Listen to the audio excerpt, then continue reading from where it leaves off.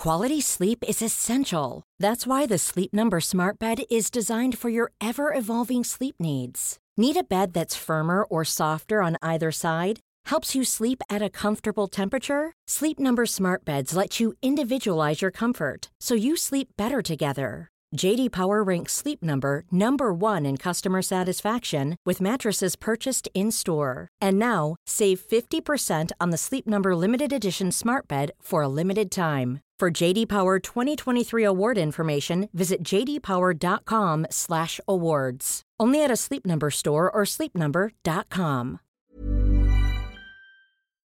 It was the end of a 20-year war in Asia. The original reason for deploying troops seemed distant, and many Americans could no longer see the point of continuing merely for the sake of avoiding defeat. A young senator was summoned to the White House for a briefing with the president. Joe Biden was 32 in 1975 and representing Delaware in the Senate when America was searching for the exit in Vietnam. Biden reportedly told then-President Gerald Ford that the situation was hopeless and that, in his view, America should get out of Vietnam as soon as possible. 2 weeks later, Saigon fell. There have been lots of parallels with Vietnam since the fall of Kabul to the Taliban this week. Joe Biden is more aware of them than most. Has he learned the lessons of history? Or has he applied the wrong template to a very different war? This is Checks and Balance.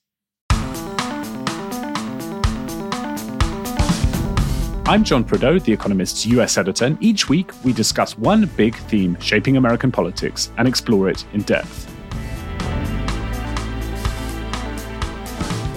Today, why was America blindsided by the collapse of the Afghan government?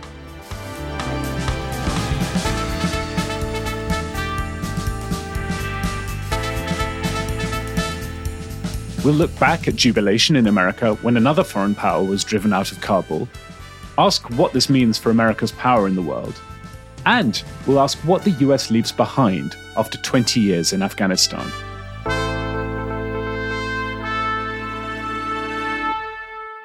With me to discuss all of this are Jon Fasman, the US digital editor, and James Astle, the Lexington columnist and Washington bureau chief, who also has spent a lot of time over the years reporting from Afghanistan. James, let's start with you. How's your week been?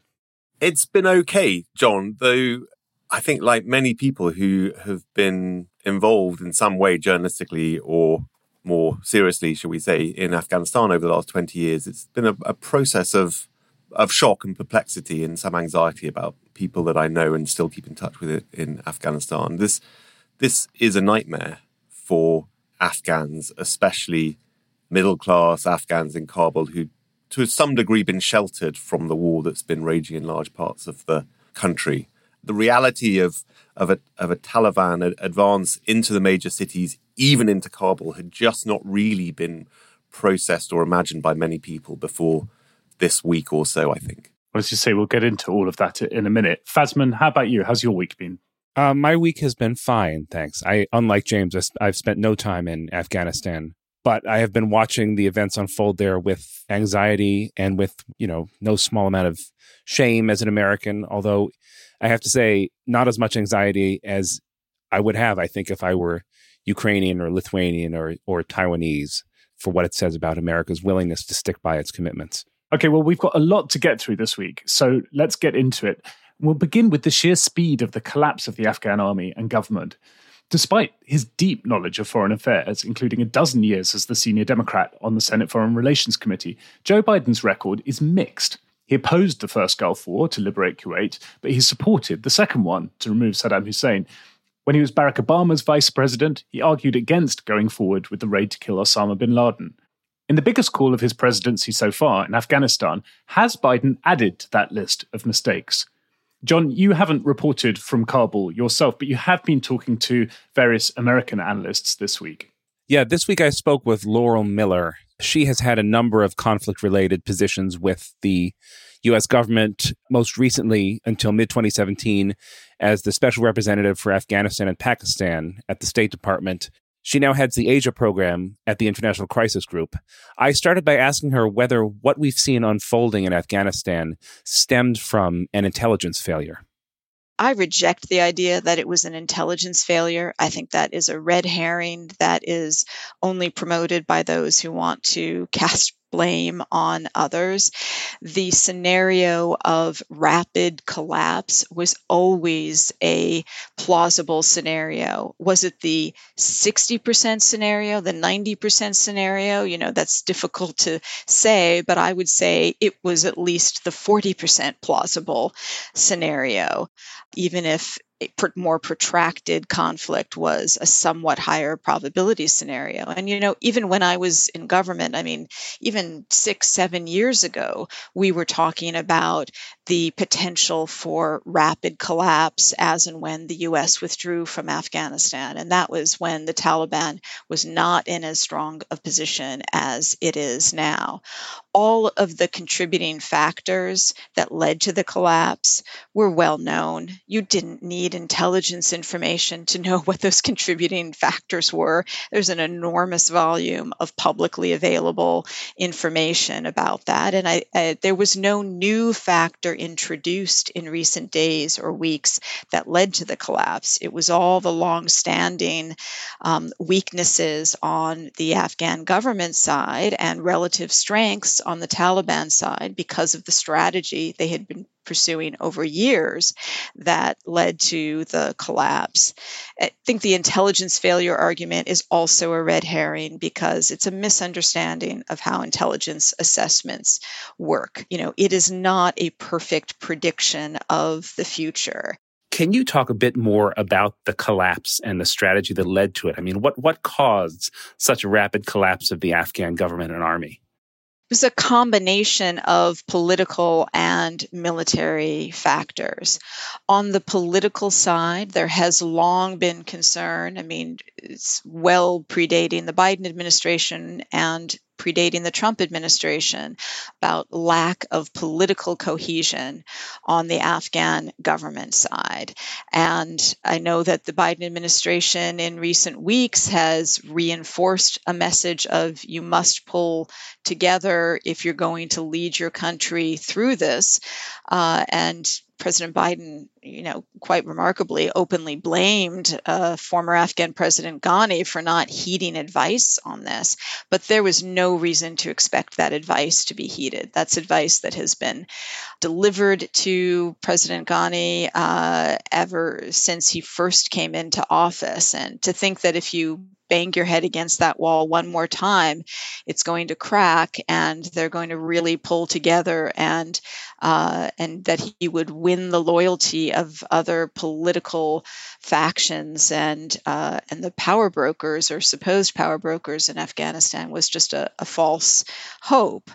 On the military side, it has long been known that the Afghan military did not have the numbers of fighters that they were purported to have. There were not 300,000 fighting forces on the government side, as U.S. officials have been saying in recent weeks.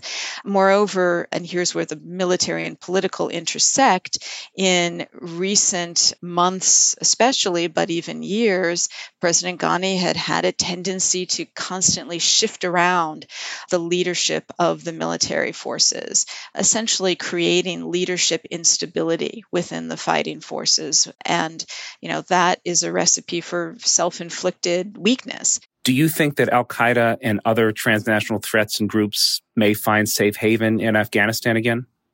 Some of those groups have a presence in Afghanistan still, not necessarily at any kind of organizational leadership level, but individuals, elements still present in Afghanistan.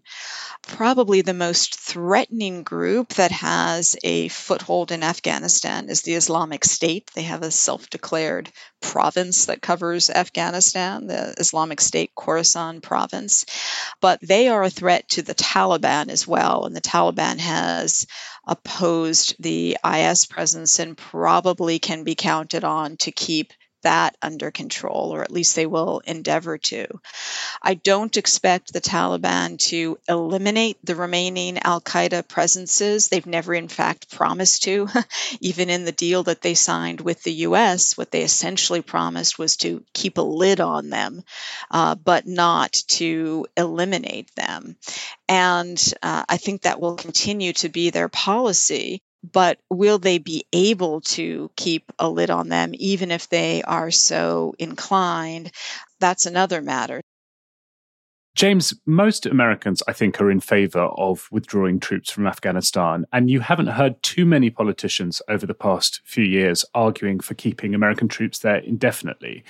But the criticisms that we've heard of Joe Biden this week mainly are that the way this has all been managed has been incompetent, that there's an intelligence failure, an idea that Laurel Miller is skeptical of, and also that the administration just hasn't managed withdrawal well. That, in other words, this withdrawal could have been done in a more orderly fashion. Do you think that's a fair criticism, or is it really a fiction to think that when you've decided to get out of a country militarily, you can do so in an orderly way? The withdrawal has been a fiasco. That's an unvarnishable reality. Images broadcast around the world of desperate mobs of Afghans hanging on to the landing gear of American military planes as they leave Hamid Karzai International Airport for one of the last times. Those same desperate Afghans falling to their deaths from hundreds of feet, having clung onto the plane after takeoff. When those American cargo planes landed in Qatar or wherever it was, they were at first unable to open the doors because there were human remains clogging up the landing gear. This is disgraceful, humiliating for America, and plainly scenes that far more meticulous, sensitive to fast-changing reality planning should have been able to mitigate or prevent. So on the very narrow question of whether this has been a preventable disaster that we've seen and are still seeing in the airport in Kabul, of course it is. And the administration, especially the president who's put such a personal stamp on this policy, is absolutely culpable for that. James, how do you think America should have managed this withdrawal, ideally? I mean, going back to last year, Donald Trump held talks with the Taliban in Doha. There was an attempt to increase troops then and force the Taliban to come to some kind of power-sharing agreement. They essentially waited that out, and then Donald Trump concluded, and then Joe Biden agreed that the withdrawal would go ahead anyway. Was there a different way for this to go? The debate in and around Afghanistan has always between people promising a perfect alternative solution if their advice was only heeded. And I'm very skeptical that anybody had a recommendation for a perfect alternative in Afghanistan. So let me, with some humility, respond to that, John. Nothing is certain. Maybe something close to disaster was inevitable, whether America stayed in its current sort of fairly light print force, whether it left in a more sensible and protracted fashion. But clearly, the odds of avoiding the sort of disaster that we're seeing, including very rapid Taliban takeover, collapse of the state, embarrassing scenes for America, a very messy evacuation. The risks of all of those things happening would have been hugely mitigated if America had much more patiently over a number of years sort of got its ducks in line for a withdrawal that was based upon certain conditions. America really went from saying the Taliban are tantamount to Al-Qaeda, we can't speak to these people, they're terrorists, to shutting the Afghan government out of the direct communication between America and the Taliban, which was patently intended just to get a piece of paper signed off by the Talibs, which America could say licensed them for withdrawal. It was not a serious peace negotiation. You mentioned that America sort of cut the Ghani government out of peace talks with the Taliban. To what extent does that reflect America's having backed the wrong horse, so to speak? And to what extent does it just reflect reality? I mean, is there a non-Taliban figure who could have commanded sort of national respect in a way that Ghani never quite managed to do? Well, Ashraf Ghani was elected president. He was elected in a messy and contested election, and elections have not been held subsequently. So you could say that his mandate's pretty frayed at the edges. But nonetheless, he is the democratically elected leader of Afghanistan. So I don't think America had a great deal of choice. Now, how could they have got Ghani to be more effective? And there's no perfect answer to that. Ashraf Ghani, who is a World Bank, Western-educated, World Bank-trained technocrat, is not corrupt, notwithstanding the stories that are circulating in Kabul of him leaving with a chopper full of dollars when he fled the country a couple of days ago. He has many ingenious, technocratic, wonkish ideas for how you build a state where no state was the day before yesterday. But he's arrogant, he's egotistical, he lacks the sort of ingenious political touch that Hamid Karzai, his much maligned predecessor, had with tribal leaders in particular in the southern states. He understood their politics in the way that Ashraf Ghani just has never seemed to do. Okay, thank you both. We'll be back in a moment to assess the damage to America's reputation and hear from Dr. Weeda Maran, who grew up in Afghanistan, about the legacy of 2 decades of US involvement there. First, though, the usual reminder, if you don't subscribe to The Economist already, then you're missing out.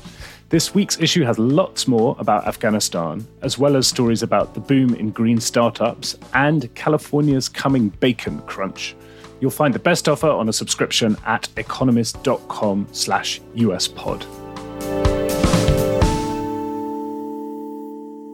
The events of this week will have profound consequences for Afghanistan and will also have an impact on America's international standing. When the Soviets pulled out of Afghanistan in 1989, a decade after invading, many Americans celebrated. A bloody nose for one superpower met with rejoicing by the other.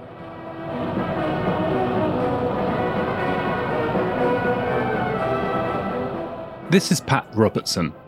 Last week, an event took place that, in my estimation, is the most significant event in our lifetimes since the end of World War II. And that, on February the 15th, was the withdrawal of the forces of the Soviet Union from the nation of Afghanistan. Robertson had stood for the Republican nomination the year before the Soviet exit, and, like so many Americans, relished the apparent humiliation of the USSR.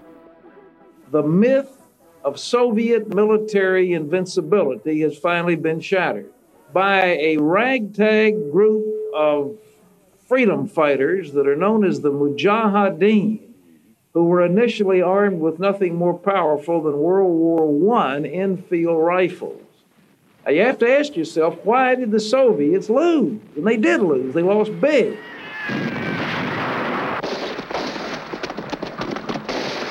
They had a puppet government that was completely at their disposal with a native army mobilized for their support. They put in 100,000 crack troops. They filled the air with the deadly Mi-24 Hind helicopters and MiG fighter planes. They brought in the latest tanks, the latest rockets, and in a test of wills between these impoverished people and the best the Soviet Union had to offer, the Russian will broke first. An armored personnel carrier and a supply truck are also hit. The convoy stalls, waiting for more support. They turned and ran. They surrendered the ground of Afghanistan, and I'm as sure as I'm standing here that within the next several months, the Najibullah government of Afghanistan will be overthrown. On Afghan army bases, newly conscripted soldiers prepared to defend the Soviet-backed government of President Najibullah and fight the Mujahideen. The Afghan president Najibullah has said publicly his regime's survival depends on strengthening the armed forces. Last month's Geneva Agreement made no mention of a ceasefire, and now the Soviets are leaving, the focus of Mujahideen attacks will shift from the Red Army to the Afghan army. Many Western analysts paint a picture of ragtag, ill-disciplined, badly qualified Afghan forces will be wiped out in weeks by sustained guerrilla attacks. In fact, the Afghan army held out for years, not weeks. But what's remembered now is the humbling of a superpower. The Soviets withdrew from a conflict Gorbachev had described as a bleeding wound. But to the outside world, they appeared weakened. Pat Robertson again. Now, if the Soviet Union and the Russian will broke in Afghanistan, it's going to break again. It'll break in Nicaragua, and it's going to break in Angola. Now it's the turn of the US to be humbled. There's going to be no circumstance where you see people being lifted off the roof of an embassy of the United States from Afghanistan.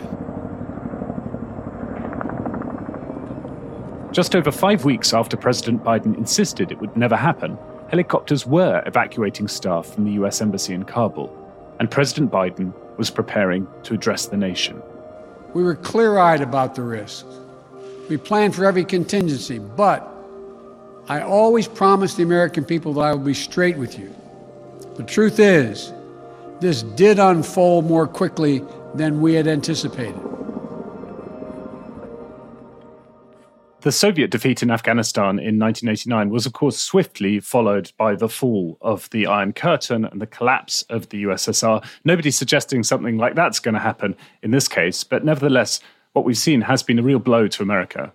Fazman, there are a lot of historical parallels here with this US withdrawal from Afghanistan, but let's talk a bit about the future. How do you think what's happened over the past week or so will affect America's other alliances around the world and America's reputation in the world?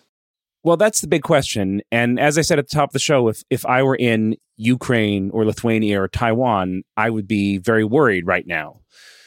It's not just that the U.S. has mismanaged its exit, it's that it looks quite flat-footed and somewhat unsophisticated.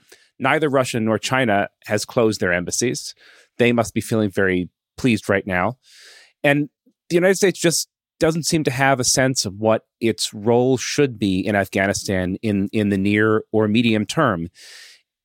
It may be true that the withdrawal was always going to be chaotic, but America did look particularly flat-footed, and that can't be heartening to anyone around the world who depends on American security guarantees and more broadly on the liberal order that America built after the Second World War.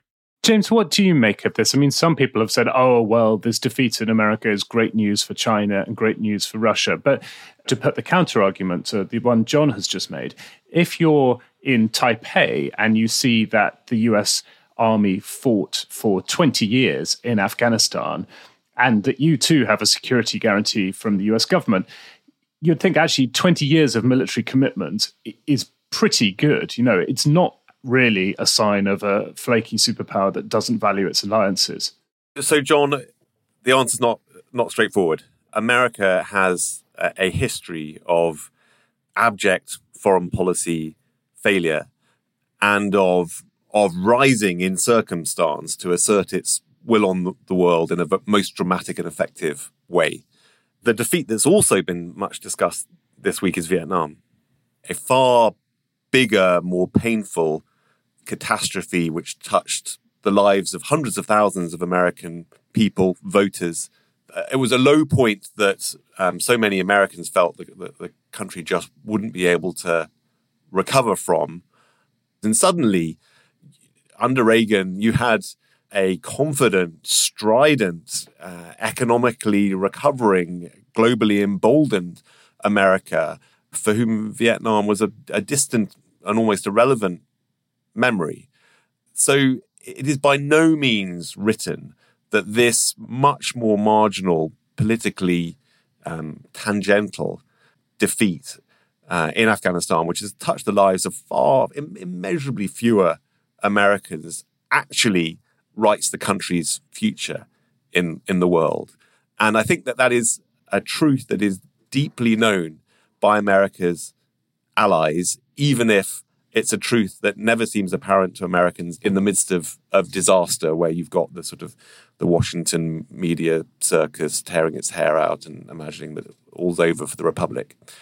Now, the question is, I think, whether there are other forces that change that calculation. And I think that there are differences now than there were in the mid-70s. And the differences are primarily that, you know, in the mid-70s, though Americans didn't know it at the time, they were already on a track to be the one superpower, the era of American hegemony following the collapse of the Soviet Union, in no small part down to the Soviet disaster in Afghanistan, was coming upon them.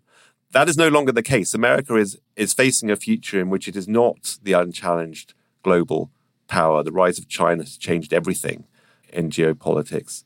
And in terms of China and Russia being happy about what's happened in Kabul, I'm sure they are, but I also think that's a strange metric by which to judge American foreign policy. I mean, both China and Russia were critics of the American invasion of Afghanistan and the continued troop presence there. So it seems to me that they would have criticized the US government, whatever it decided to do on this. And you do hear, when you talk to officials in the administration, you do hear this sense that actually if Afghanistan has been a distraction and that they need to focus on this great power competition with China. Now, I think for the reasons James has explained, that's not necessarily an either or. The American commitment to Afghanistan was relatively light. And so it's not obvious to me that the choice was as clear as they're presenting it. I turn over in my mind what it means on a sort of policy and grander strategic level, that liberal intervention, the idea of wealthy, democratic, military capable countries going to the aid of poor, messy ones, is probably out the window now. It feels like we've moved on to a kind of different era of Western thinking about foreign policy broadly and intervention specifically.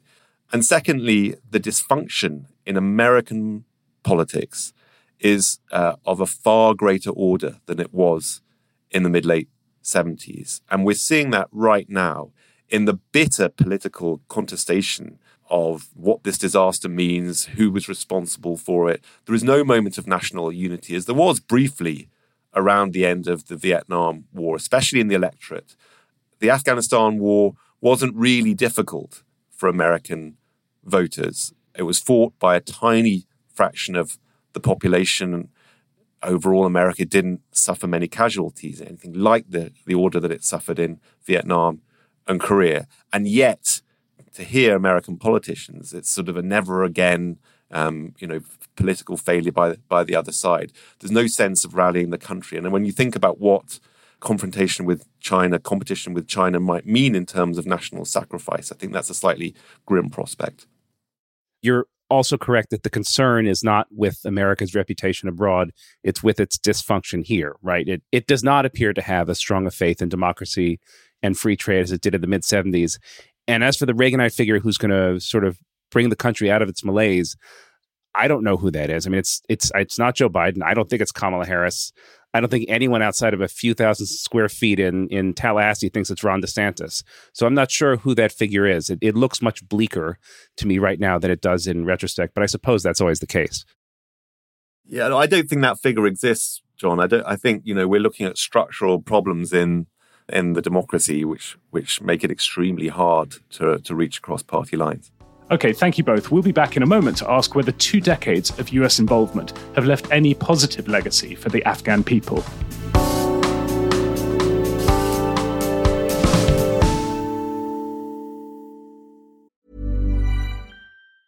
Quality sleep is essential. That's why the Sleep Number Smart Bed is designed for your ever-evolving sleep needs. Need a bed that's firmer or softer on either side? Helps you sleep at a comfortable temperature? Sleep Number Smart Beds let you individualize your comfort, so you sleep better together. J.D. Power ranks Sleep Number number 1 in customer satisfaction with mattresses purchased in-store. And now, save 50% on the Sleep Number Limited Edition Smart Bed for a limited time. For J.D. Power 2023 award information, visit jdpower.com/awards. Only at a Sleep Number store or sleepnumber.com. Dr. Weeda Mira now teaches at the University of Exeter in the UK, having left Afghanistan for Pakistan and then Canada in her late teens. In the 1990s, she was a child living in the western city of Herat. I asked her how she remembers the arrival of the Taliban then. I was living in Herat. There were fighting going on between Ismail Khan, the governor of Herat at the time, and the Taliban in the outskirts of the city. And then we knew about that. Nonetheless, life was continuing on. And next day, I packed my bag and a school bag and went to the school, and they had already closed down the school. And there was a Taliban guy, a Talib, standing in front of the door and just essentially told us, go back to your homes. There is no school. And that was the end of it for me and thousands of other schoolgirls. It was a very difficult life, extremely difficult, and I always describe it as living at the bottom of a well. We were imprisoned inside our own houses. The only reason was I had the wrong gender. I had the wrong sex. I was not a man. I could not get out. I'm interested in the changes since the 1990s. I mean, what lasting impression will the American presence, 20-year American presence in the country leave? During the past 20 years, people in Afghanistan experienced economic development in the country, infrastructure development in the country, building roads, building schools, building bridges that cannot be maintained if the Taliban government becomes a pariah state and does not manage to focus on economic development in the country, does not manage to build economic ties and bridges with other countries, and does not receive aid from the international community, the economy of the country would also suffer quite greatly. And we have an educated population, educated youth, that have not experienced war in the last 20 years, and they had certain level of freedoms. They had freedom of speech, they had freedom of movement, and there were no impositions on them, no laws require them whether they should grow a beard or dress certain ways. All these freedoms are at stake right now, and they have been essentially taken away from them. The youth in Afghanistan today has been very dynamic, and a certain level of development as well in the country. Let's talk about media, for example. We had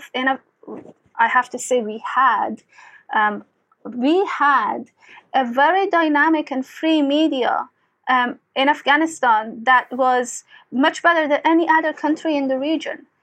The discussions taking place, social, political, religious discussions taking place on TVs, radios. They could openly criticize politics and policies in Afghanistan, bring politicians to the shows and ask them for questions and taking them accountable for their actions. All of that showed to the population that people have a voice. Do we actually, can we actually have that right now under the Taliban? It is extremely questionable. Do you think that the changes you've described over the past 20 years can be quickly reversed? Or do you think the Taliban, whatever it wants to do, will actually be forced to adapt and govern to the extent that it does govern in a different way, be more tolerant, essentially, of the social changes that have taken place in Afghanistan, particularly in the cities? I will start by saying that it can be reversed, and it is already in certain parts of the country. We have signs of it being reversed in terms of freedom of speech, in terms of access to education, so on and so forth. So this is the time that international community should put as much pressure on the Taliban and do all the work right now, because this is when, if the Taliban continues and becomes disengaged and we do not deal with them right now in terms of getting the assurances needed of them in terms of women's rights of minorities, once they establish themselves, I believe that they will go back to what they were as in 1990s.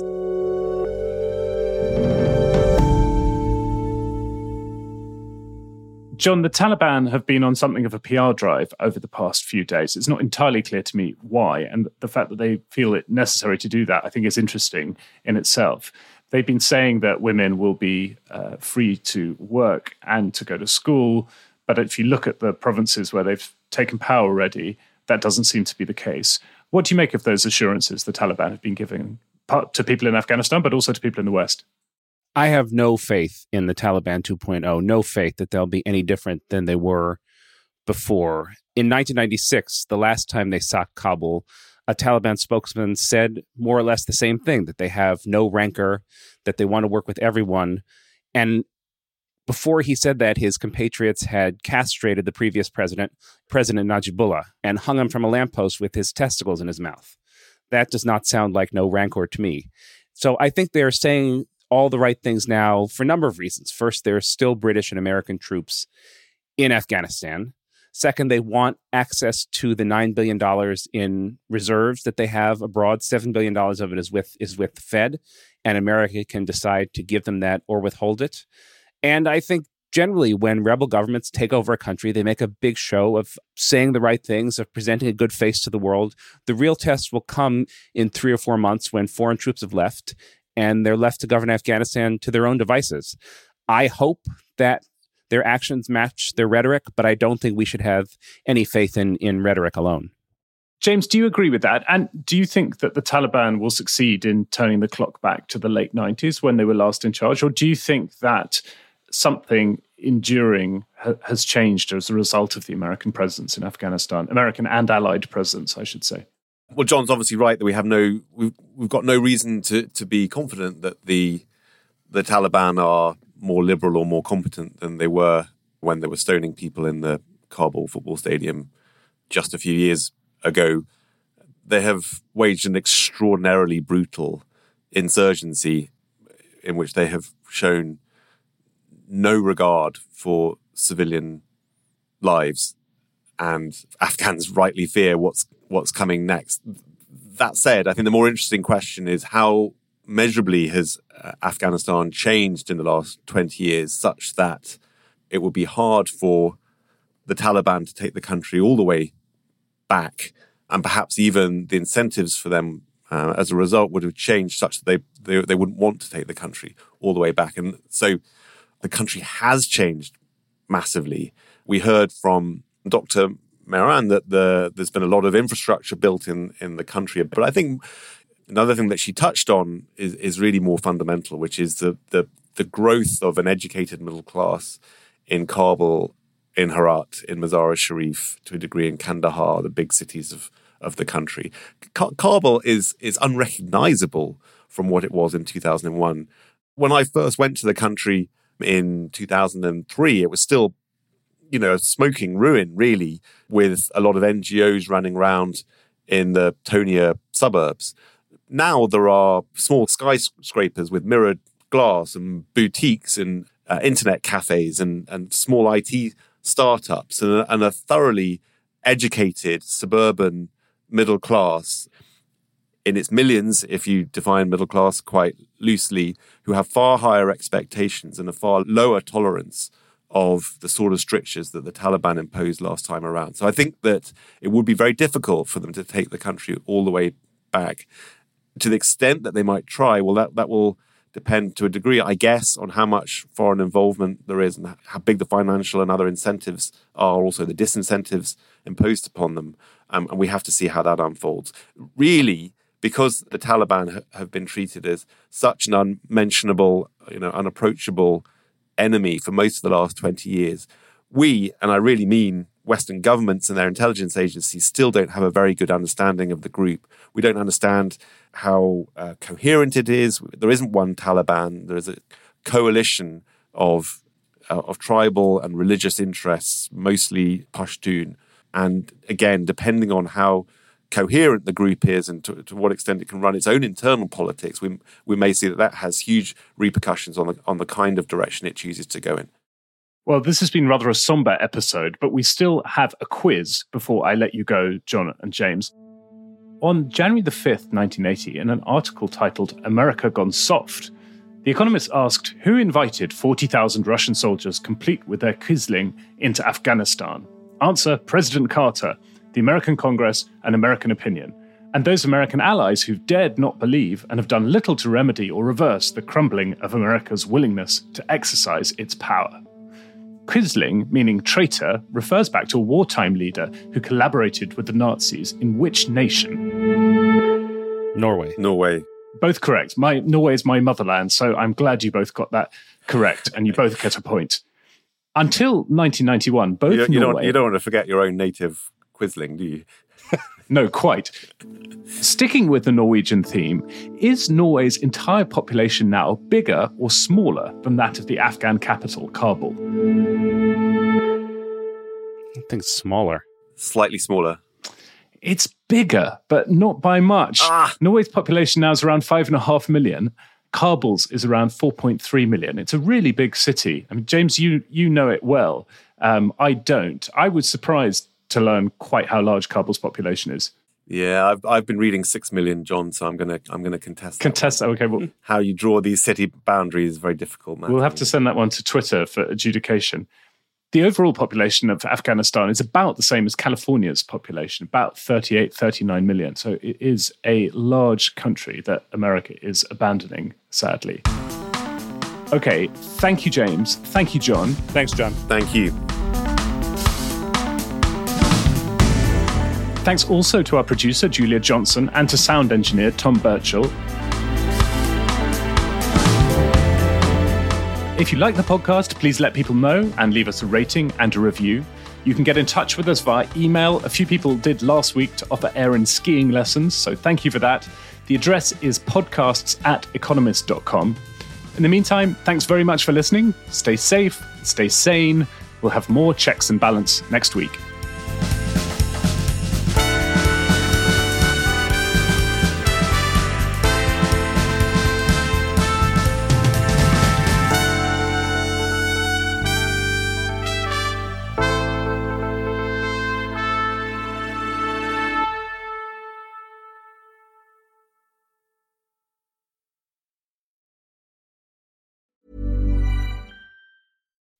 When you make decisions for your company, you look for the no-brainers. If you have a lot of mailing to do, Stamps.com is the ultimate no-brainer. Use the Stamps.com mobile app to mail everything you need to keep your business running with up to 89% off USPS and UPS. Make the same no-brainer decision as over 1 million other businesses with Stamps.com. Use code PROGRAM for a special offer. That's Stamps.com, code PROGRAM.